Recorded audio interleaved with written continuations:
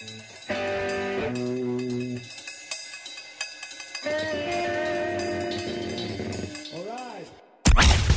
is the Dan Proft Show. I'm reliable, I'm a very good listener, and I'm extremely funny. On the Salem Radio Network. Welcome back to the Dan Proft Show. In 1981 in Chicago, then-Mayor Jane Byrne made national news by moving into a housing project called Cabrini Green that was riddled with violence. And she stayed there about 3 weeks. Ultimately, it was viewed as, sort of a publicity stunt. She drew attention, I guess, outside of Chicago to the violence that was occurring in and around that housing project. But, of course, Chicago residents are very familiar with that violence then now. And unfortunately, we've gotten quite accustomed to street violence. And the politicians, whether pulling stunts like Byrne did or just advancing the same policy she did, haven't done much to quell Chicago's reputation as one of the most violent cities in America some 40 years later. I'm sad to say, of course, as a Chicago resident. And so I thought about that immediately when I heard about this story about the mayor of Aurora, Colorado. Although the outcome of this, according to the reporting on this, is a bit different than happened with Mayor Byrne. She didn't really change anything that was happening on the city in terms of policy, whereas the mayor of Aurora, Colorado, after posing as a homeless veteran and being homeless, staying out in the streets of Aurora, Colorado for a week, he did change his understanding of the homelessness problem in his community and urged some different approaches to policies with respect to the homeless. And so I thought, well, this is an interesting story, so let's get the mayor to talk about it. And thankfully we have him. Mayor Mike Coffman, the mayor of Aurora, Colorado, thanks so much for joining us. Appreciate it. Hey, thanks for having me. I appreciate it. So start with what precipitated this undercover operation, as it were. I really didn't feel that I understood the issue. The mayor of Denver, so we're in a Denver metropolitan region. Mm-hmm. Aurora is the 54th largest city in America by population. Denver's probably twice as large as the city of Aurora. And so the mayor of Denver had reached out to me and said, "Hey, let's work together on some regional solutions in homelessness." And his problem is much larger than what we have in the city of Aurora. And so that was in December, and it was approaching the Christmas holidays, and so I said, people normally take vacations around Christmas, and so you know what I'm going to do?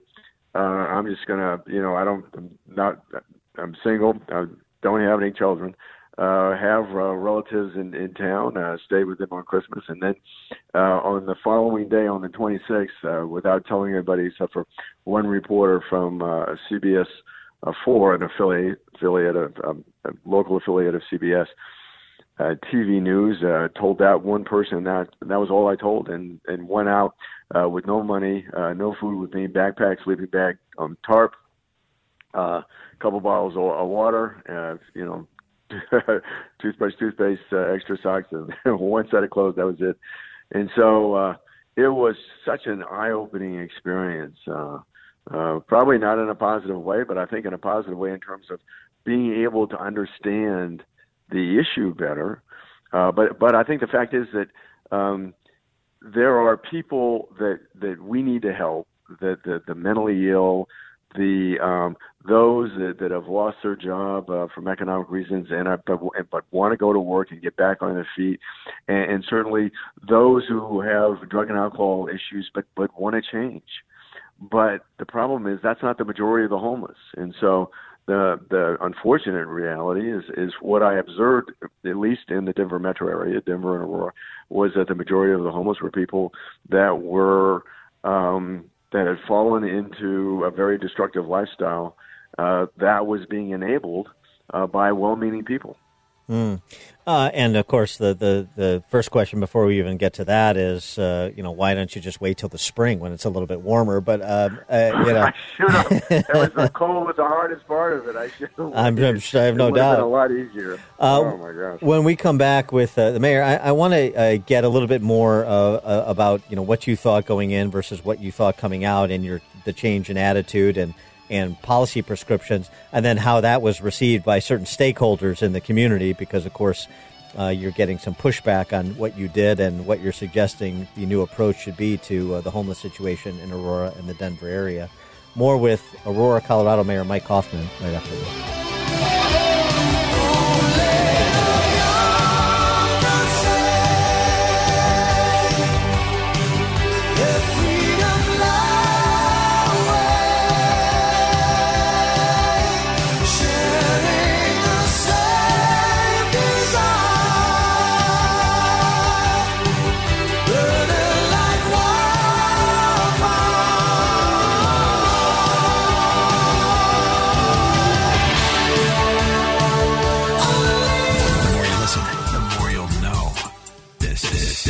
Is the Dan Proft Show.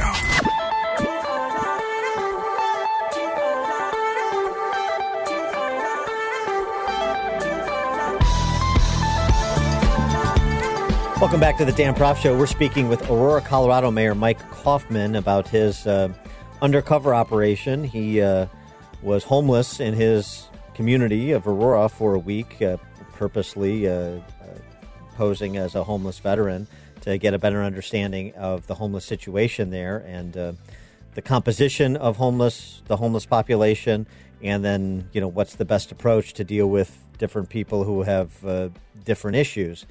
And one of the things, Mayor, you say coming out of this, number one is you changed your opinion on banning homeless encampments. Denver has a ban. You changed your position. And you were just speaking before the break about the majority of homeless are engaged in a destructive lifestyle, and so there's some personal responsibility that needs to be accounted for there. But you changed your position on the homeless encampments. What was the basis for that? So I had a proposal written before I went, and figured I'd introduce it when I got back. But Aurora, the city of Aurora, had what we call, prior to the pandemic, what we call a day resource center where people can go in the day and get services, homeless people in the area. And then during inclement weather, on those specific days when the temperature dropped, let's say, below freezing, or there was significant rain, depending on the time of year, we would then allow them to stay overnight in that facility. But it wasn't available every night.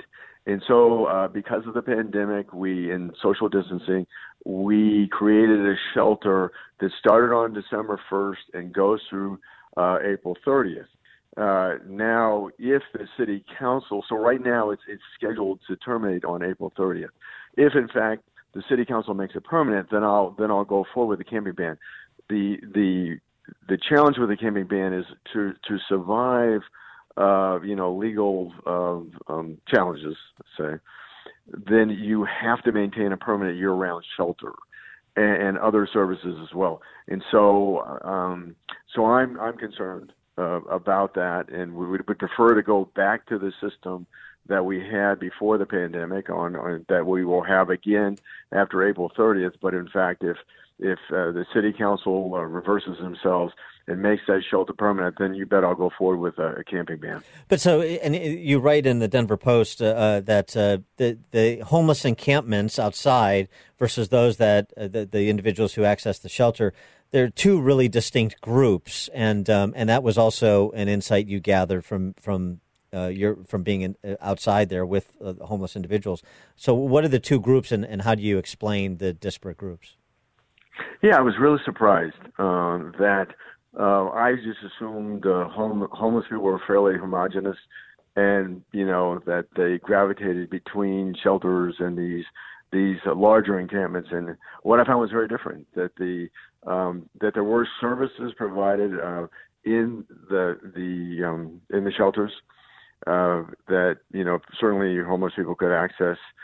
When I always went through the intake process, going into a shelter, they would always ask me, okay, what services do you need? What issues do you have? Do you need substance abuse, therapy or whatever? Do you need job training, job placement, longer term program that they offered? So there were lots of services provided. But the interesting thing is, what I found is the people in the shelters never camped, never went to the encampments, and the people in the encampments never went to the shelters. What I found in the shelters, there were sort of three different categories. One, the mentally ill that we really need to help. The largest group were people with substance abuse problems that had no desire to change and utilize the shelters for food and a place to sleep at night. And then the third is people that were down, due to, say, COVID restrictions, were forced out of work, and that really wanted to get back on their feet. We're doing day labor. We're looking for jobs. We're using the shelters as a way to save enough money to get another apartment. The encampments, however, particularly the larger ones, those were much younger people, usually in their 20s, early 20s. There kind of was a communal spirit in them, with a social structure that had its own leadership. The common denominator was hard drug use, usually methamphetamine, crystal methamphetamine. They'd inject it in their arms, they'd smoke it, and so and they never accessed the shelters because they didn't like the rules of the shelters. And one rule in particular was you can't have drugs inside the shelters, nor can you use drugs at will inside the shelters. Well, and so one of the takeaways, it was reported, is that you wanted to see a public education campaign that urges people not to bring food and other necessities to those experiencing homelessness. And this has, I guess, unsurprisingly, drawn a rebuke from some homeless advocates in the community. Sure. I was really shocked that I ate better in the encampments than I did in the shelters, with people bringing food to the encampments. I remember Friday night, my last night there on January 1st, evening of January 1st, car pulls up. Anybody hungry? Got some homemade chicken noodle soup. And so it was at Jure. It was incredible, with banana nut bread for dessert. And then 30 minutes later, another car pulls up. Anybody hungry? A big Tupperware container that they gave me of the greatest homemade beef stew with a roll, with cupcakes for dessert and a bottle of water, and asked me if I needed a blanket. So there's a lot of sympathy out in the community for people like this. The problem is when you have people that don't want to change, that don't want to change their lifestyle, that want to stay in the encampments, that don't want to go to work, that want to continue using drugs, you are enabling that destructive behavior by helping them. And again, the people we need to help are the people, certainly, those people unemployed that want to get back to work, the mentally ill, the people that have drug and alcohol issues but that want to change. That's where our resources are. He is Mike Coffman, the mayor of Aurora, Colorado. Mayor Coffman, thanks so much for joining us. Appreciate your time.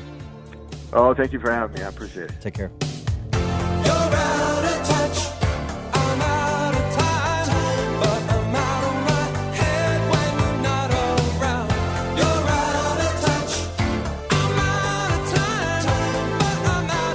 Listen to podcast of the show at danproftshow.com.